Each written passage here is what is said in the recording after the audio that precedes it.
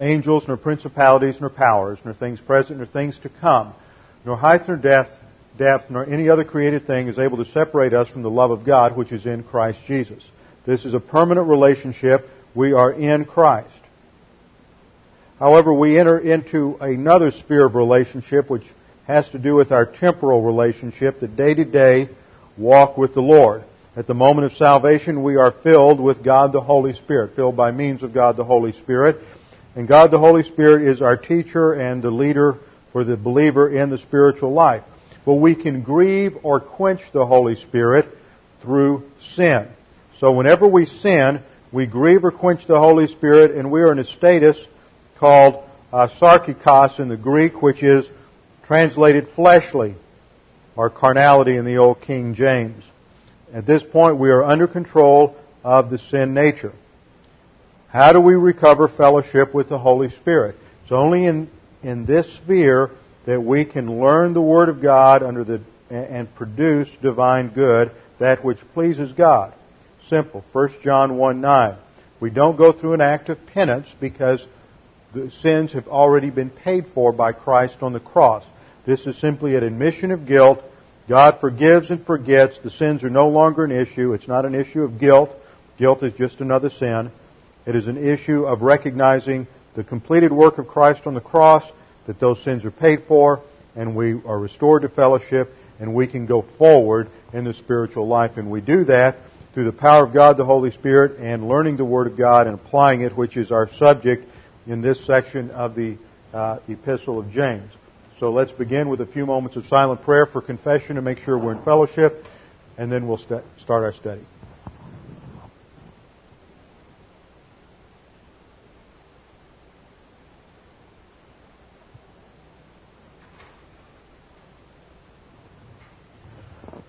Father, we thank you for the privilege and opportunity we have to fellowship around the teaching of your Word. True biblical fellowship focuses on you, who you are, and what you have done in human history, specifically in relationship to our salvation and our spiritual life.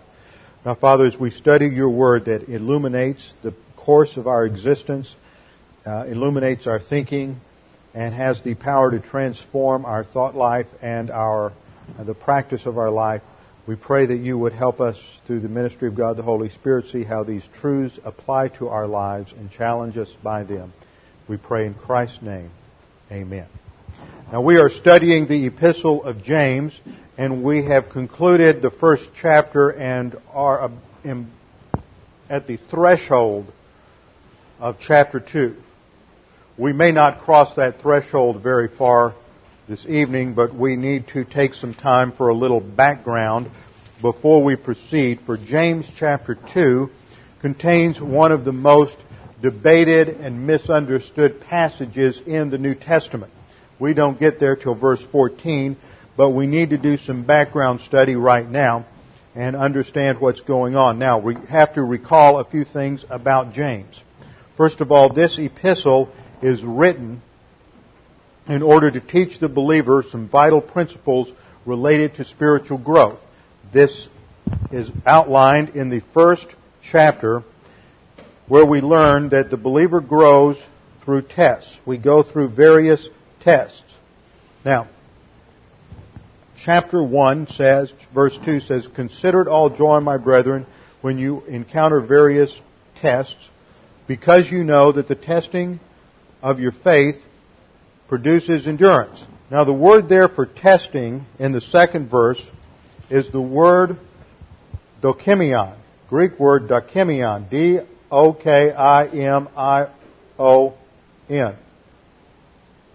Put that in the English for you. And it means evaluation. And that's the best way to translate that. We can have happiness, which is a major theme in this epistle. We can have happiness because we know that the tests we go through in life are for the purpose of evaluating our faith. And there we saw that the word translated faith there, pistis, P-I-S-T-I-S in the Greek, is not related to the expression of what I call the faith rest drill, the expression of our faith and trust towards God, but it has more of the objective sense of pistis, which is not the act of believing, but what is believed. And we use it that way often in English. We ask a person, what is your faith? And we expect to hear that they are perhaps Catholic or Protestant or Episcopal or something like that. So we use the word faith in that objective sense of what is it that you believe. And evaluation testing is designed to evaluate what doctrine has been learned and stored in the believer's soul. Because as that is tested through these circumstances of adversity or prosperity, and the believer applies the doctrine stored in the soul, then it spurs the believer on in terms of spiritual growth. And that's what we see in verse 4. And let endurance, that the testing of your faith produces endurance. As you apply doctrine, you learn endurance, persistence, perseverance, and let that have its perfect result. And the idea there is maturity, that you may be mature and complete, lacking in nothing. That's the theme of this epistle. Then in verse 19 and 20, James gives us 3 commands so that we can learn how to go through these tests of doctrine. And those 3 mandates are quick to hear, slow to speak, and slow to anger. Now from verses 21 of chapter 1 down through verse 26 of chapter 2, James is focusing or explaining, unpacking the meaning of the phrase quick to hear. It means keep your mouth shut. You can't listen when you're talking. Keep your mouth shut and take in doctrine. Make the learning of God's Word the number one priority. The highest priority in the believer's life needs to learn what God has to say to him so that he can be in the process of renovating his life. Now, a lot of people may immediately respond to this and say, well, I go to church every Sunday. Sometimes I even go on Wednesday night. Now and then there's a men's Bible study or some kind of, let's say, pep rally for Jesus in the local big city at the stadium, and I go to that too. So I'm listening. But James is going to respond, no, let me explain just exactly what I mean by hearing. Hearing is not just having your ears vibrated with sound. Hearing, true hearing to both the Jew of the Old Testament and the Greek of the New Testament, the word for hearing implies listening. And you men all know that at times your wives will say, you don't listen to me. You've heard their words, but you haven't responded. See, they're using hearing and listening in that same sense. It implies the proper response and application. So that's what James is talking about here. And hearing involves doing. And the Greek word for doing is this word, poies. It's a verb, P-O-I-E-I-S, and it means to do, to make, to manufacture, to produce. It's a very broad meaning, just as the English word do has many applications and synonyms. And James says that if you are listening to the word, then you are to demonstrate that you are applying it. And that's the best way to understand it. It's not activity. This is not overt activity. And you'll hear many people focus on that. Well, this means that you need to be doing if you're a Christian. You need to get involved going to Sunday school and prayer meeting and Bible class. And you need to be getting out there doing evangelism and knocking on doors, passing out tracts, going out on the mission field, where the emphasis is on all of this overt activity and not on the internal transformation of the soul through the renovation of your mind. And that's what this is focusing on. This is focusing on changing the believer from the inside out. And most churches are so busy getting people to change from the outside in that the inside never gets changed. And you just have a lot of people walking around trying to act like they're supposed to act when they don't know how to think like they're supposed to think.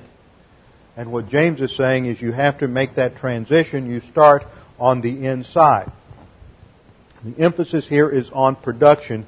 And on the other side, what James is saying is that it's not just coming to church, to Bible class, and learning the Bible. A lot of people get caught up in that trap of intellectualizing the Christian life. They learn all about the Bible. They learn all kinds of doctrines. This is a trap seminary students fall into because they're going through 3 or 4 years of intensified Bible study where the academic knowledge that they're learning is coming in at a rate that far surpasses any rate of application. And so you can confuse how much you know academically with how much you are actually applying and think that you're much more mature than you actually are. But the goal that James is telling us is application of doctrine. So, that brings us down to chapter 2. Chapter 2, we're going to see another example of the application of doctrine in the soul. At the end of chapter 1, there was application number 1 in verse 26 and 27. The key to taking in doctrine, there were 2 prerequisites given back in verse 21. The first prerequisite we saw had to do with what we did prior to Bible class, and that is confession of sin, which has to do with cleansing. This is the concept in the command, putting aside all filthiness and all that remains of wickedness. That's one prerequisite. The second prerequisite has to do with the means. Literally, it should be translated by means of humility. Only when you are humble, and that is a recognition of God's authority, what we call authority orientation, when we are recognizing that God has absolute authority over our lives to dictate to us exactly what to think, how to think, and what to do with our lives, are we ready to receive the Word? So we receive the Word, that is, we learn the Word in an attitude of humility. Humility is equivalent to 1, grace orientation.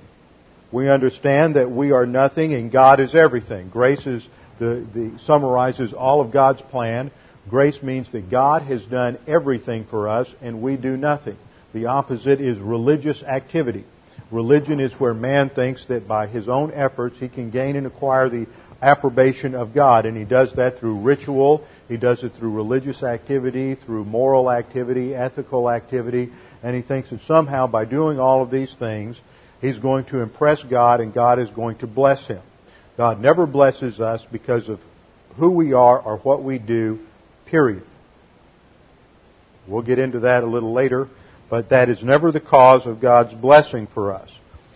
It starts with grace orientation. We understand it's unearned and undeserved, and it comes from God based on who He is and what Christ did for us on the cross.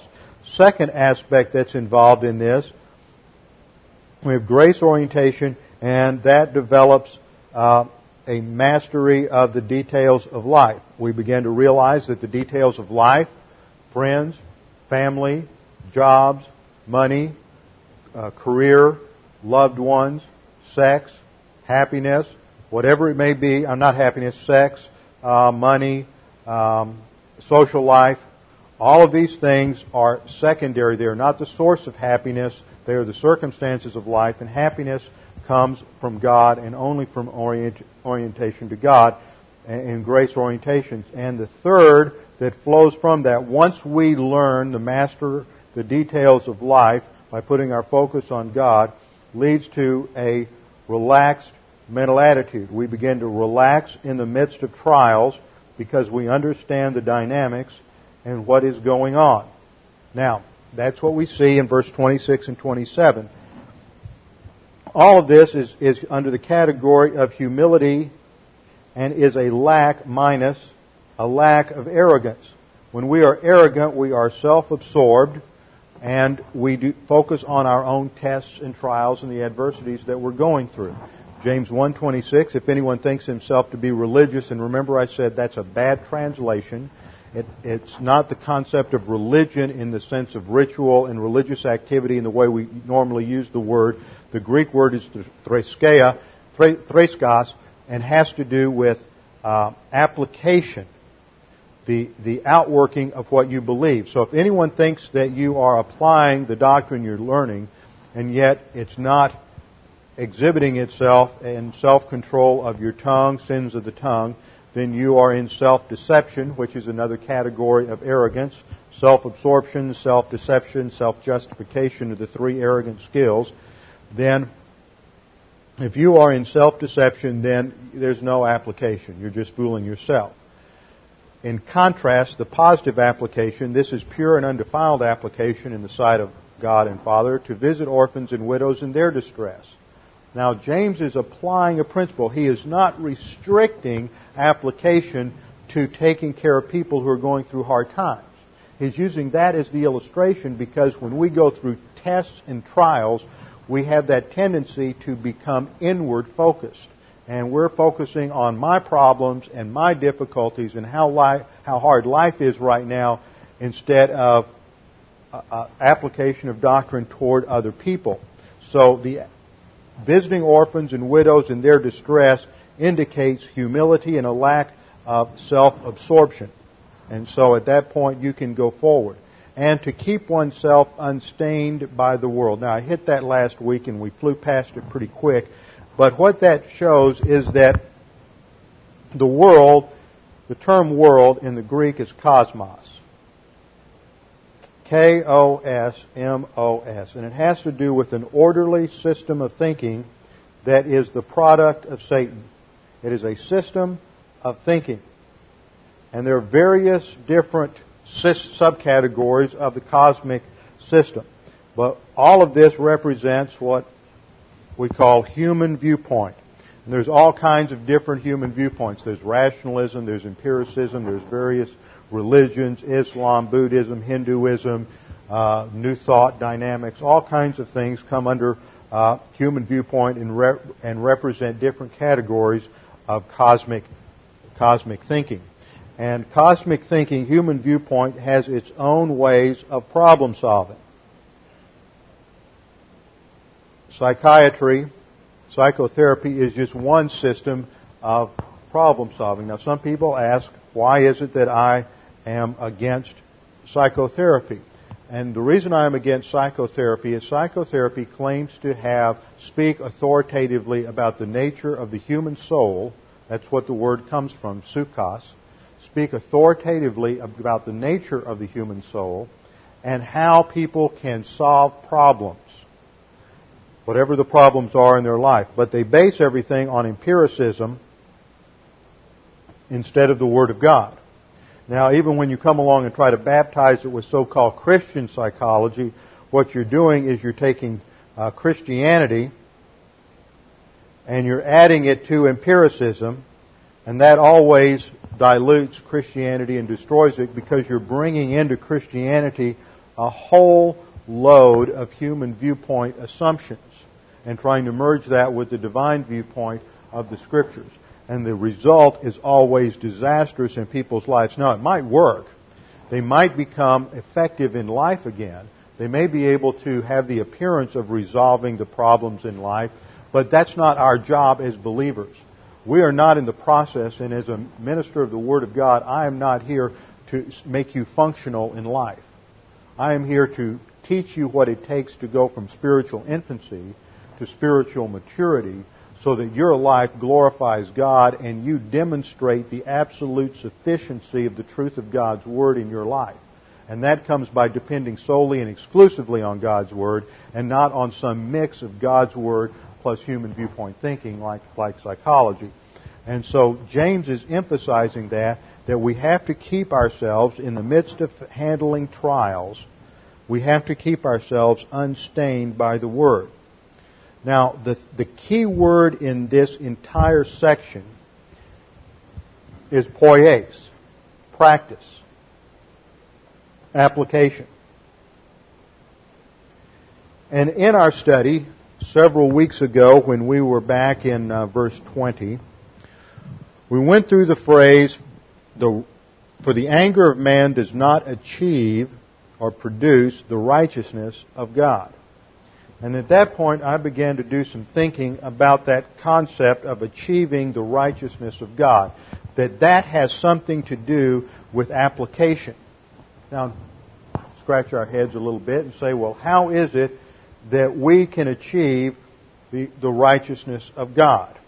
So that's going to be why tonight is sort of a transition night, because we have to answer this question and understand these concepts if we're ever going to handle the difficult passage coming up at the end of James chapter 2. So we're going to look at the doctrine of production righteousness.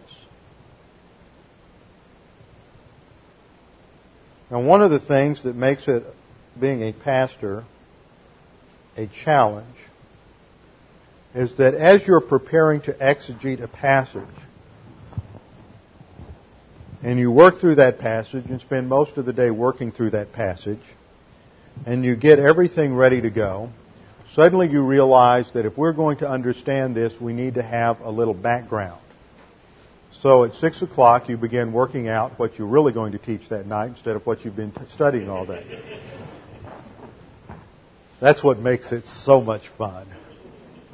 So all of a sudden, things begin to come together in my mind, and we have to see if we can't, under the ministry of God, the Holy Spirit, help these things come together in your mind.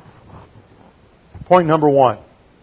The Greek phrase here that we're working with is karpon, as it's found in several texts, karpon dikaiasunes. This is what it looks like in the Greek. Karpon, then dikaiasunes.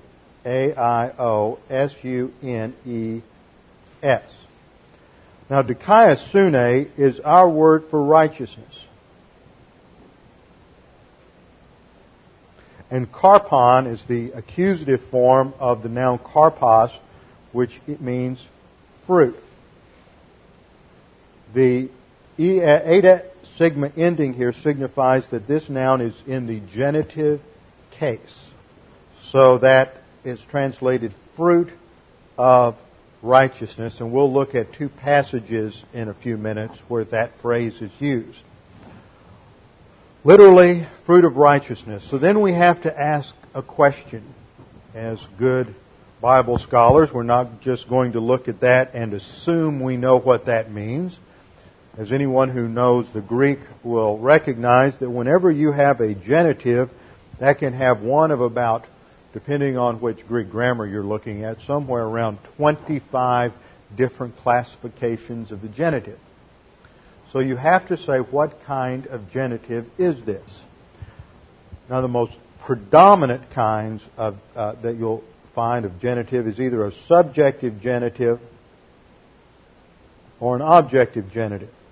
So here we get a little grammar lesson, and I know this is a little tough and dry for some of you, but it's very important to lay the groundwork so we understand why I'm going to say what I'm going to say when I get there.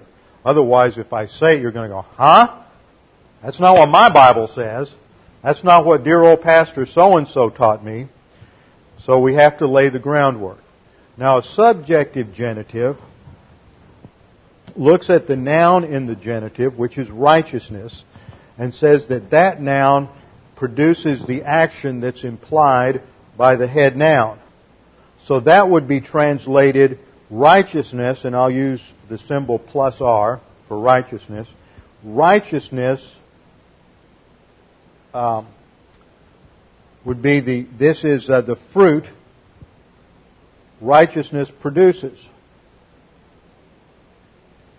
So this is talking about the fruit righteousness produces, or righteousness produces a certain fruit. If that's the meaning, then what we're talking about is imputed righteousness. Now, what is imputed righteousness? When every human being is born, they are born with a sin nature.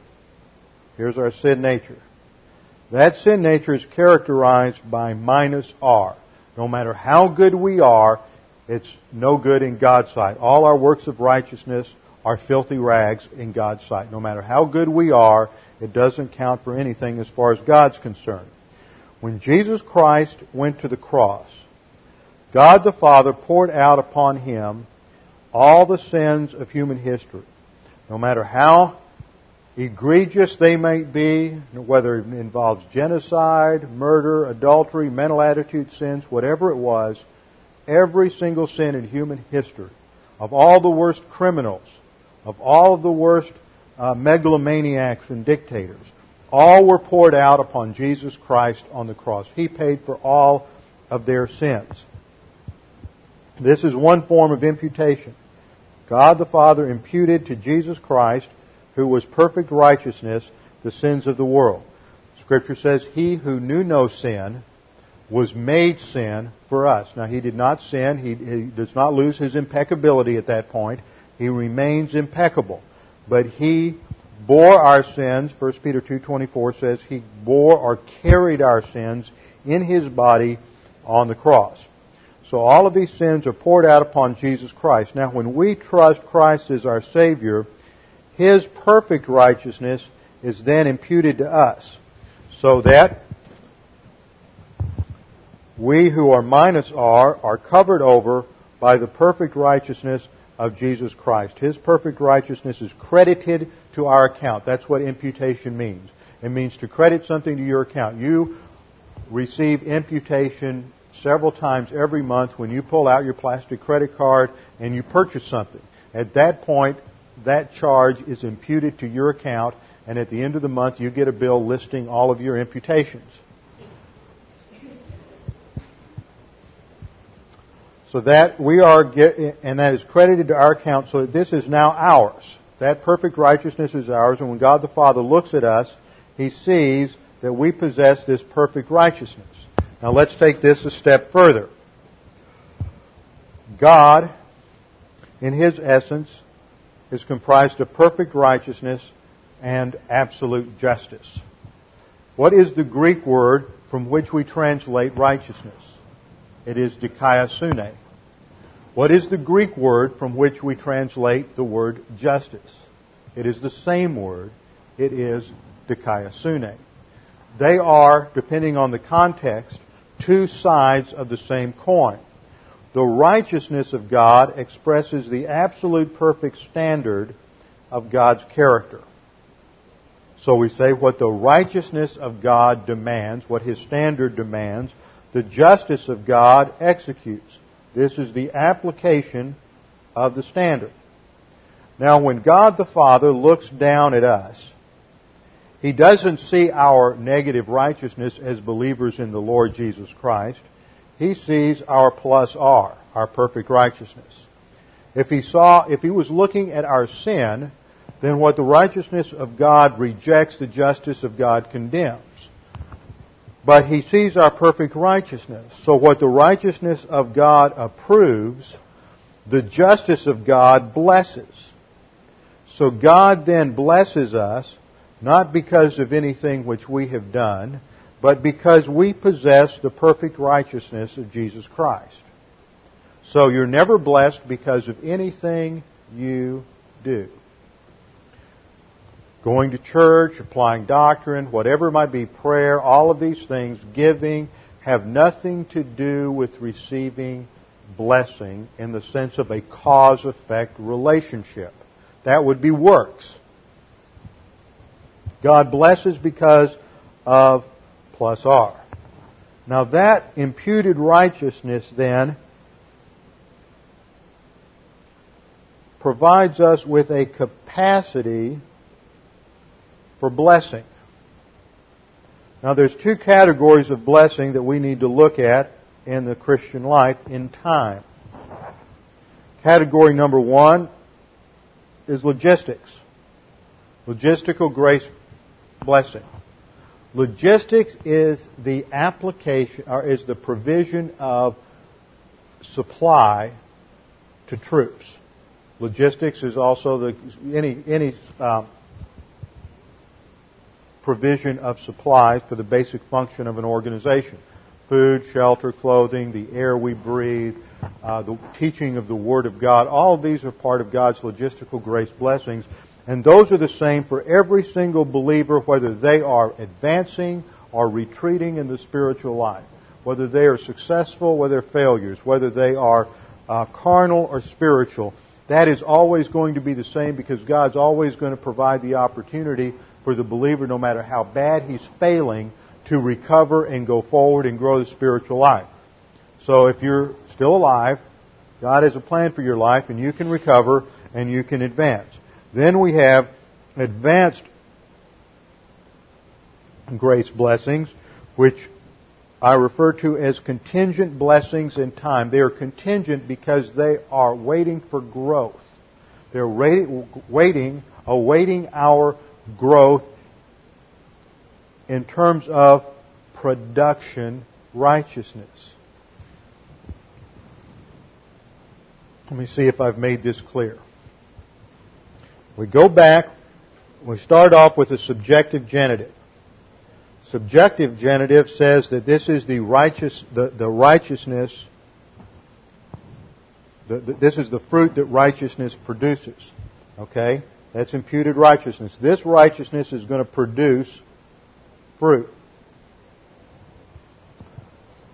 But that construction, fruit of righteousness, can also be understood as an objective genitive. An objective genitive means that this is the fruit that righteousness, the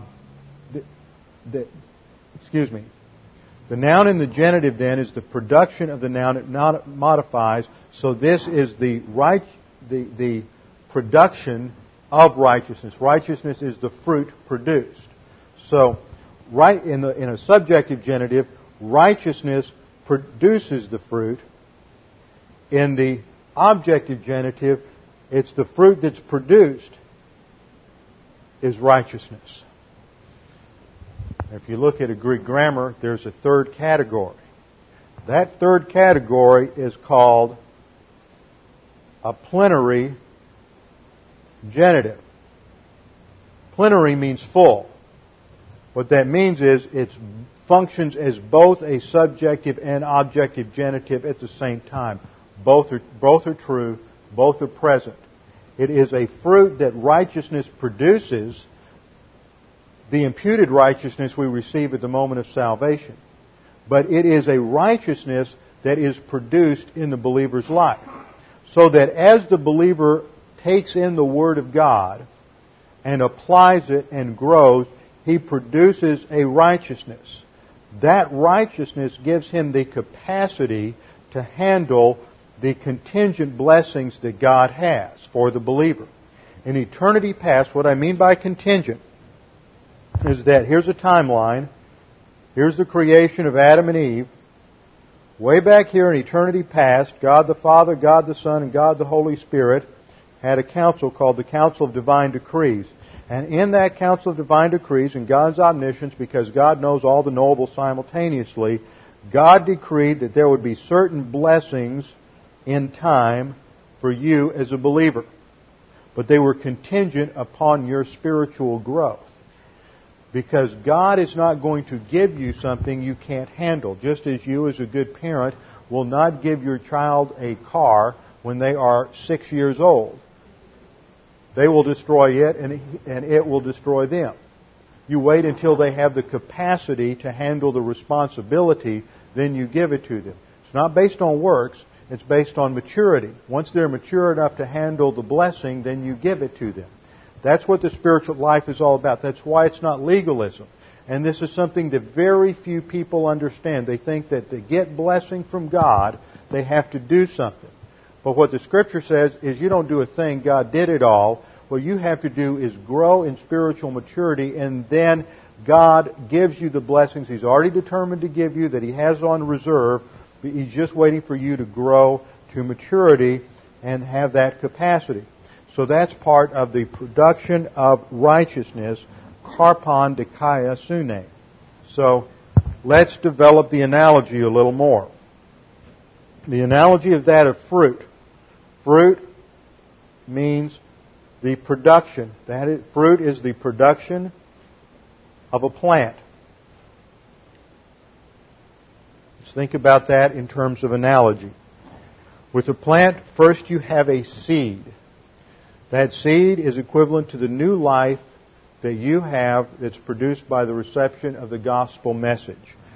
This is implied in the phrase, the word implanted, back in verse 21, although verse 21, as we saw in our study, is not talking about salvation at phase 1, justification. But because the word has been implanted, i.e. new life, there is growth. So new life, the seed, is analogous to new life. That seed is placed in the soil. There's soil plus water, H2O, and that provides the nutrition, the nutrients for that seed to germinate and grow. That is equivalent to the Holy Spirit and Bible doctrine, the principles and precepts in the Word of God. Third, as the seed soaks up the nutrition, puts out the little buds, and those buds begin to grow and puts out small leaves, and then this main stem begins to grow, and it strengthens, it increases its width, and it becomes stronger and produces more and more leaves, and then it begins to produce buds, which produce fruit. In that process, in order to increase the fruit production, there is pruning. Pruning is equivalent to the testing, the evaluation testing, and divine discipline in the believer's life in order to cull from the believer's life those things which distract the believer from making doctrine the number one priority and advancing to spiritual maturity. So this is analogous to what takes place in the growth of a plant. What happens is, as these two elements, the Holy Spirit and Bible doctrine, are applied and nutrition is absorbed there, the result is growth. We'll look at that dynamic under a little different analogy later on. Now let's look at some passages. Look at Hebrews chapter 12, verse 11. Hebrews chapter 12, verse 11. We don't have time to do a lot of detailed exegesis on these passages, but I want to tie about 4 or 5 passages together for you to give you an overview of this. What I have said so far, because it's easy to lose the point, is that there are 2 categories of righteousness. There is justification, phase 1 righteousness, which is imputed righteousness, IR, imputed righteousness. I want to make sure I made this clear. At the moment of salvation, when you put your faith in Jesus Christ, the righteousness of Christ is imputed to you. When God looks at you and sees that perfect righteousness of Jesus Christ, He declares you righteous. That's what justification means. At that point, you are declared righteous, justified by faith alone, and you are vindicated. Now I think we have all the elements in place. The next thing that happens is there is production in phase 2. As you begin to grow, phase 2 is the spiritual life. There is production in phase 2, and this we're calling PR, production righteousness. And what happens there? That production is fruit displayed in your life, and there is vindication in phase 2, or phase 2 justification. But phase 2 justification is built on a different righteousness than phase 1 justification. Remember, the word justified in the Greek comes from the same root. Dikaiao is the verb, to be declared righteous. It is from the root dike, which is also the root of dikaiasune. See, all this flows from the same word group. That's why you have to tie it together. You have to show how it all fits. Now, Hebrews 12:11 says, All discipline, that's the pruning in the plant analogy, all discipline for the moment seems not to be joyful. If we were in a Baptist church, I would say, and everyone say, Amen. All discipline for the... I'm not, so don't. All discipline for the moment seems not to be joyful, but sorrowful. Yet to those who have been trained by it, afterwards it yields the peaceful fruit of righteousness. Now when we look at this context, we're talking about, move back to about verse 5, where it starts introducing the topic of divine discipline. And so the subject is, my son, do not regard lightly the discipline of the Lord. This is a quote from Proverbs 3:11. My son indicates that the context is talking about believers, not unbelievers. Okay? So we're talking about believers. Believers, by definition, already have imputed righteousness. Therefore, the righteousness in verse 11 is not primarily imputed righteousness, but is the production of righteousness from the imputed righteousness. This is the fruit that is produced in the growth, in spiritual growth, as a result of discipline and pruning. Now, we've looked at that. Glance over the Greek text a minute to see if there's anything else we need to bring out. No. Let's turn to another use of this phrase in Philippians chapter 1, verse 9.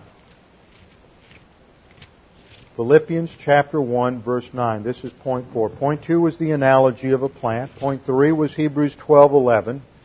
Point number 4 is Philippians 1, 9 through 11. This is a very important passage in understanding the dynamics of spiritual growth. We don't have time to go into all of them, but I'll hit some high points. Paul is expressing his prayer to God on behalf of the Philippian believers. He says, in this I pray. What does he pray for? That your love may abound still more and more in real knowledge and all discernment. Let's break this down a little bit so that we can understand it from the Greek. It says, this I pray that. This looks like a hina clause. Looks like this in the Greek. Running out of ink. Try another one. Hina. Rough breathing mark is translated as an H, H-I-N-A, and this introduces a purpose or result clause. Sometimes it's hard to tell the difference. They're both involved. This is the purpose of the prayer. He is praying that, and that is all related to a goal. So Paul has a goal in mind for the spiritual life. One of the problems that people often have in life is they begin processes, begin projects without having the end result in mind, and then they lose interest and they lose focus, and next thing, it's another thing that ends up on the shelf. Paul says, in essence, you have to begin with the end in mind, and I'm going to tell you what the end is for the spiritual life. This I pray that your love may abound still more and more. So this is an increase in love. Now love, as we have said many times, is one of the most distorted and misunderstood concepts in the Scripture. Most people think of love in emotional and sentimental terms. When you apply that kind of emotional sentimentalism to God, I think we border on blasphemy. Because God is not some simpering sentimentalist sitting up in heaven with his hands going, oh, I just love everybody so much. Love with God is, in fact, God is the definition of what love is. And love is that which initiates God's plan of salvation for the human race. But the love of God works in conjunction with all of the other attributes of His character. They work in conjunction with His absolute righteousness and perfect justice. Let's expand what we've said before. What the righteousness of God demands, the justice of God supplies. So, what the righteousness of God rejects, the justice of God condemns, but the love of God initiates a solution through the grace of God. Now, love, as we normally think about it, love finds something. You have the subject, the person who says, I love you, and you have the object, the person who is loved. Normally in human experience, When we say, I love you, we're saying there's something about you as the object of my love that I find attractive. And so I love you based on something I see in you. The trouble is that we can't apply that to God because God finds nothing attractive in us. God finds us to be obnoxious because we are minus R. So God cannot have this, which we have defined as personal love. God does not have that kind of love toward us as unbelievers. Once we are believers, He has that kind of love in us, toward us, because we possess the perfect righteousness of Jesus Christ. But prior to salvation, He cannot have personal love toward us, but He does love us. For God so loved the world that He gave His only unique Son. And Romans 5:8, but God demonstrated His love toward us. So we use the term impersonal because just to emphasize the fact that there's nothing in the object that has personal attractiveness to God. Or we use the word unconditional. Now, this is going to be very important to understand the illustration at the beginning of James 2. That is going to focus on the development of unconditional love or impersonal love for all mankind and personal love for God. God is the only one worthy of our personal love because He is the only one that is absolute righteousness. Now, we love many people, but they are not necessarily worthy or not always worthy of our love. Now, back to Paul. Paul says to the Philippians that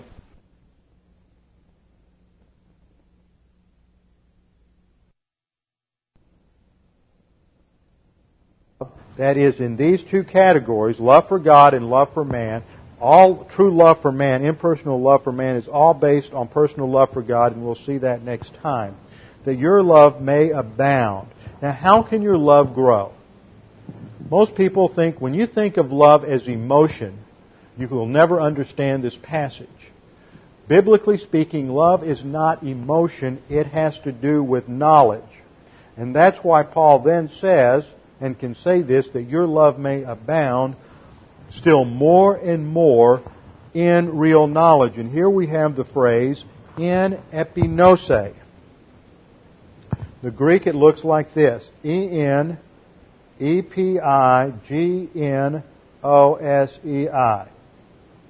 And this is in epinosis. This is a familiar word. And epinosis relates to full or applied knowledge. And is distinct from just gnosis, which is academic knowledge. Now remember that distinction.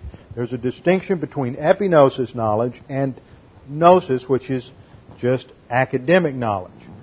Love increases on the basis of epinosis knowledge, not just academic knowledge.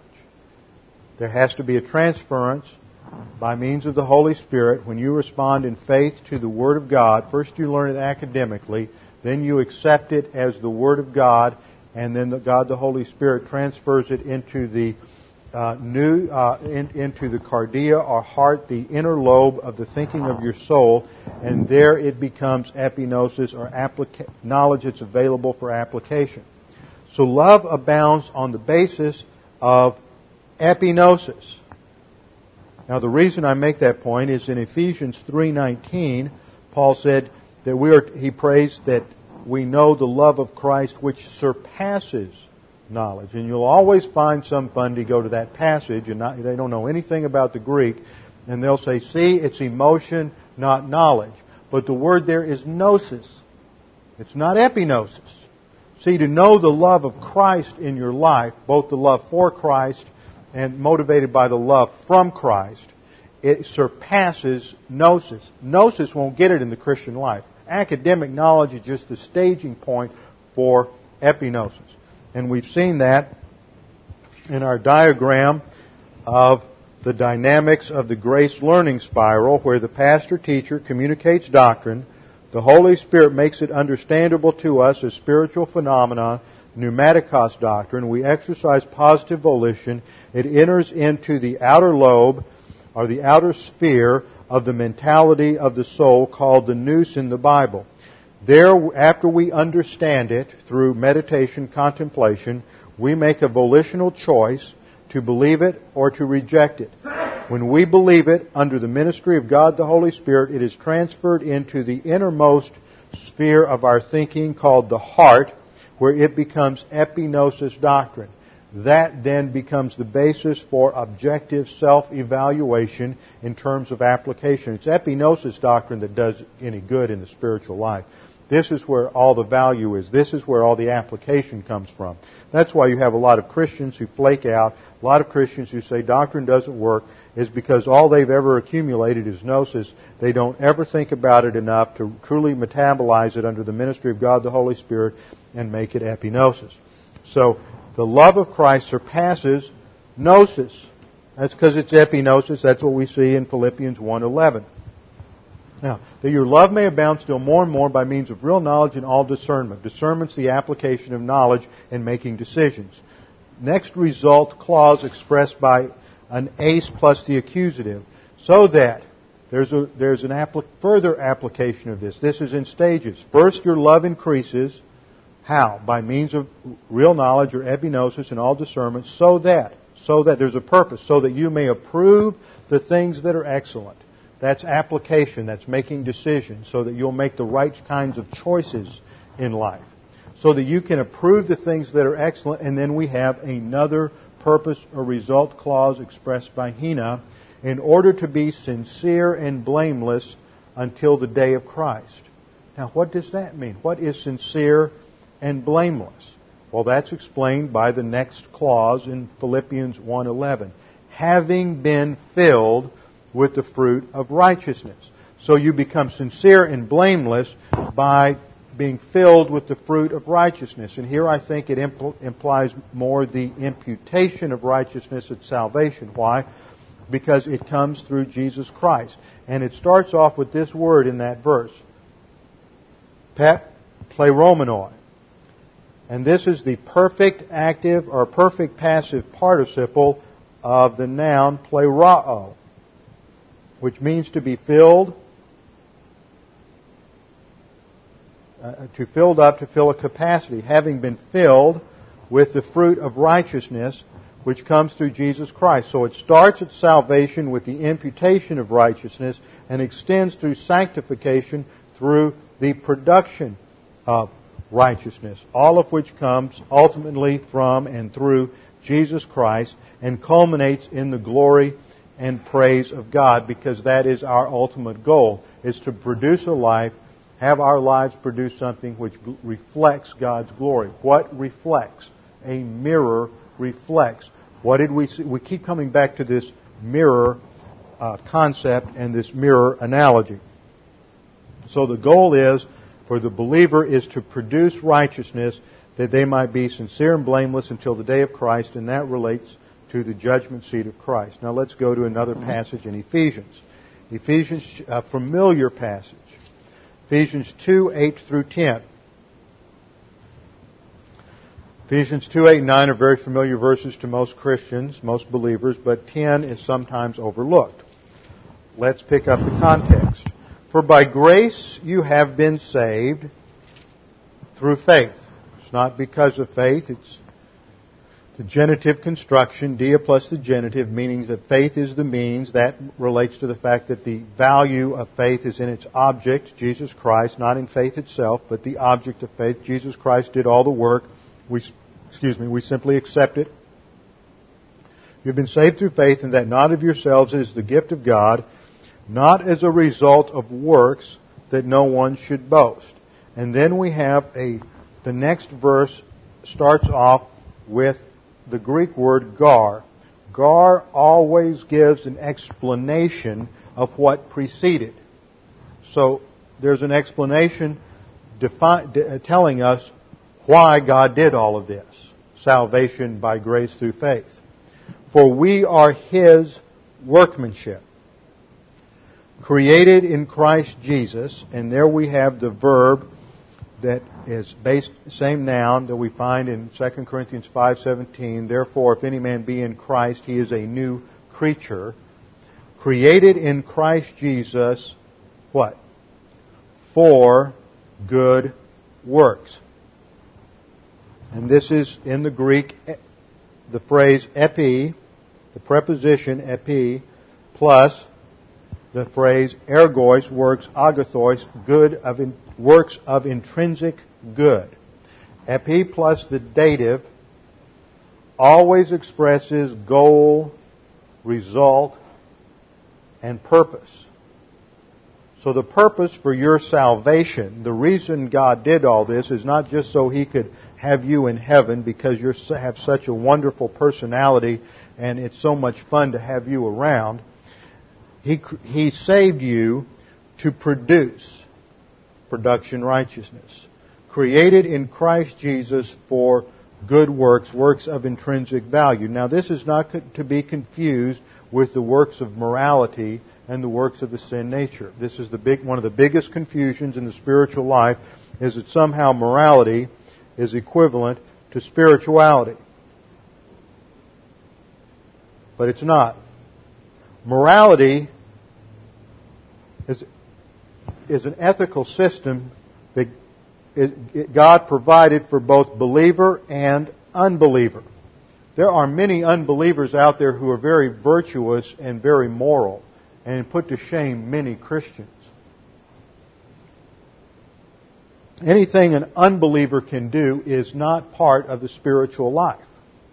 The spiritual life in this church age, according to Galatians chapter 5 and a number of other passages in the Scripture, is uniquely related to the empowerment of God the Holy Spirit, called in Ephesians 5:18 the filling of the Holy Spirit, and Galatians 5 walking by means of God the Holy Spirit. It is produced in dependence upon God the Holy Spirit, so it goes beyond human morality to something that is produced not by man's efforts but by the Holy Spirit. Man, on the basis of the sin nature, can produce incredible morality that imitates spirituality. It's a counterfeit. It is not true spirituality. There are many Christians who go around patting themselves on the back because they're so moral, and yet it's all done in the power of the flesh and not through the power of God the Holy Spirit. So we are His work, created in Christ Jesus for good works, that is, divine good, production of intrinsic value, which God prepared beforehand, and then we have another purpose clause, in order that we might walk in them. This is to characterize the believer's life. Now, how does this take place? One more verse before we try to wrap this up. Romans chapter 12, verse 2.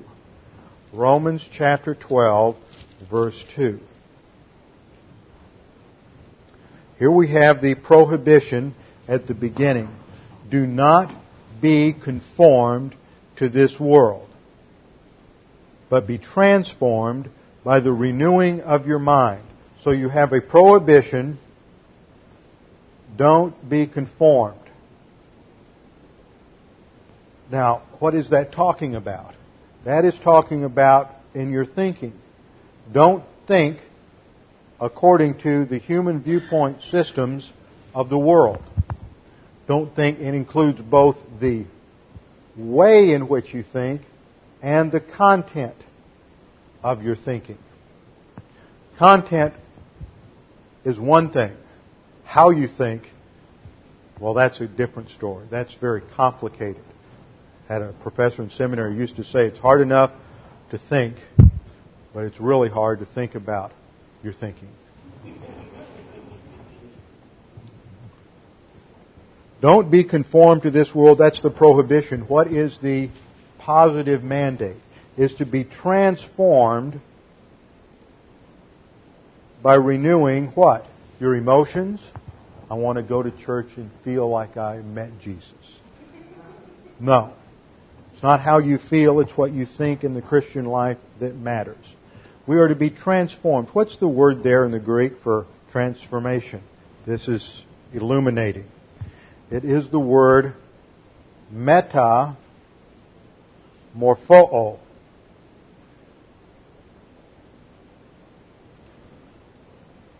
which is where we get our word metamorphosis. A complete transformation, a complete renovation. we are to be transformed by the renewing of our mind. Now this word, this verb, is in the present passive imperative.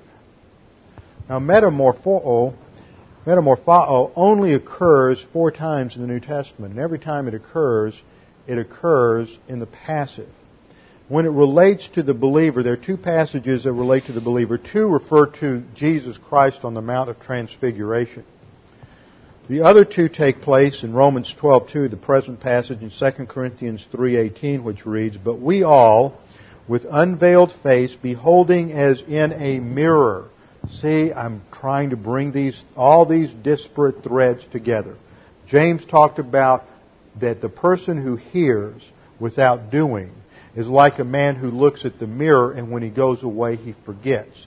The Word of God forms that mirror. It is that pure, true, objective criteria that we use to evaluate our thinking. With unveiled face, beholding as in a mirror the glory of the Lord. This is reflected in the Word of God. When we do this, when we put ourselves in the position of taking in the Word of God, where we believe it and it enters into the cardia of our soul, the innermost thinking realm of the mentality of our soul, and becomes epignosis, it constructs a mirror there. This is for self-evaluation, true objectivity. When we look at that, and then we respond to what it shows. That is the doer. The hearer only doesn't respond to what it reveals. The doer responds and applies it in his life and in his thinking, and the result is that he doesn't transform himself. It's not an active voice. You don't do the transformation. It's just like eating.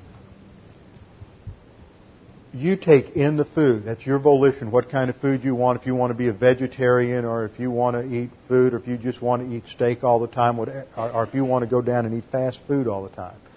But your body breaks it down into various chemicals, primarily sugar, that enters into, and then it enters into the bloodstream. But once it goes past your epiglottis and goes down the trachea into your stomach, your volition is gone. From that point, it's automatic reflexes that God's built in to the metabolic process in your body, where it's broken down and into the various chemicals necessary so that you can use it. Then you use it. That's the analogy. What happens here is once you exercise volition at this stage, and that becomes epignosis knowledge, God the Holy Spirit breaks it down as application doctrine, so that you can put it into practice as you have various situations, tests come up in your life. Then you apply that to those situations. If you reject it at this point, this is like regurgitating what you've just chewed. That may be a little gross for some of you, but that's where the analogy leads us. It never goes down into the stomach, where it is broken down into the various chemicals necessary to provide nutrition to the muscular cells of the body, where it can then be put into practice. So this is how all of this fits together. The production then the application is then what the Bible calls production righteousness. It starts with imputed righteousness, where at the moment of salvation, Christ's righteousness is imputed to you. Now, where is all this going? We're going to see the importance in the next week, and the first 13 verses of James 2 are going to cover another application in relation to production righteousness. This is going to bring to our attention what is called the royal law in verse 8, which has to do with unconditional love for all mankind. You shall love your neighbor as yourself. But if you notice, the application of the royal law in verse 8 comes after verse 5.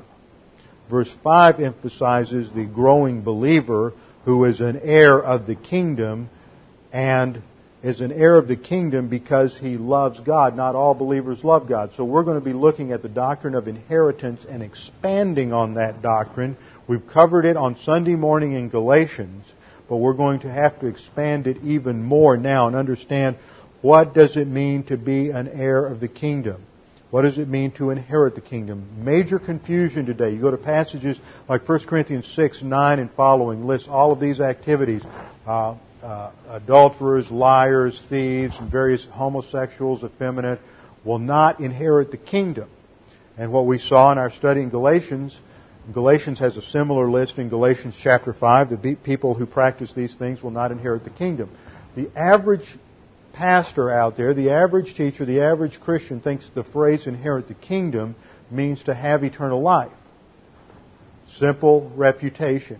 If inherit the kingdom means have eternal life, then Jesus lied to the thief on the cross. Because he looked at the thief on the cross and he said, "Today I'll see you in paradise." But what was he? He was a thief. 1 Corinthians 6:9 says, "Thieves will not inherit the kingdom." So inherit the kingdom means something more than simply having eternal life. So when we get down to verse 5, we'll have to do a study of inheriting the kingdom and its relationship to those who have love for God. And surprise, surprise, not every believer falls into the category of loving God.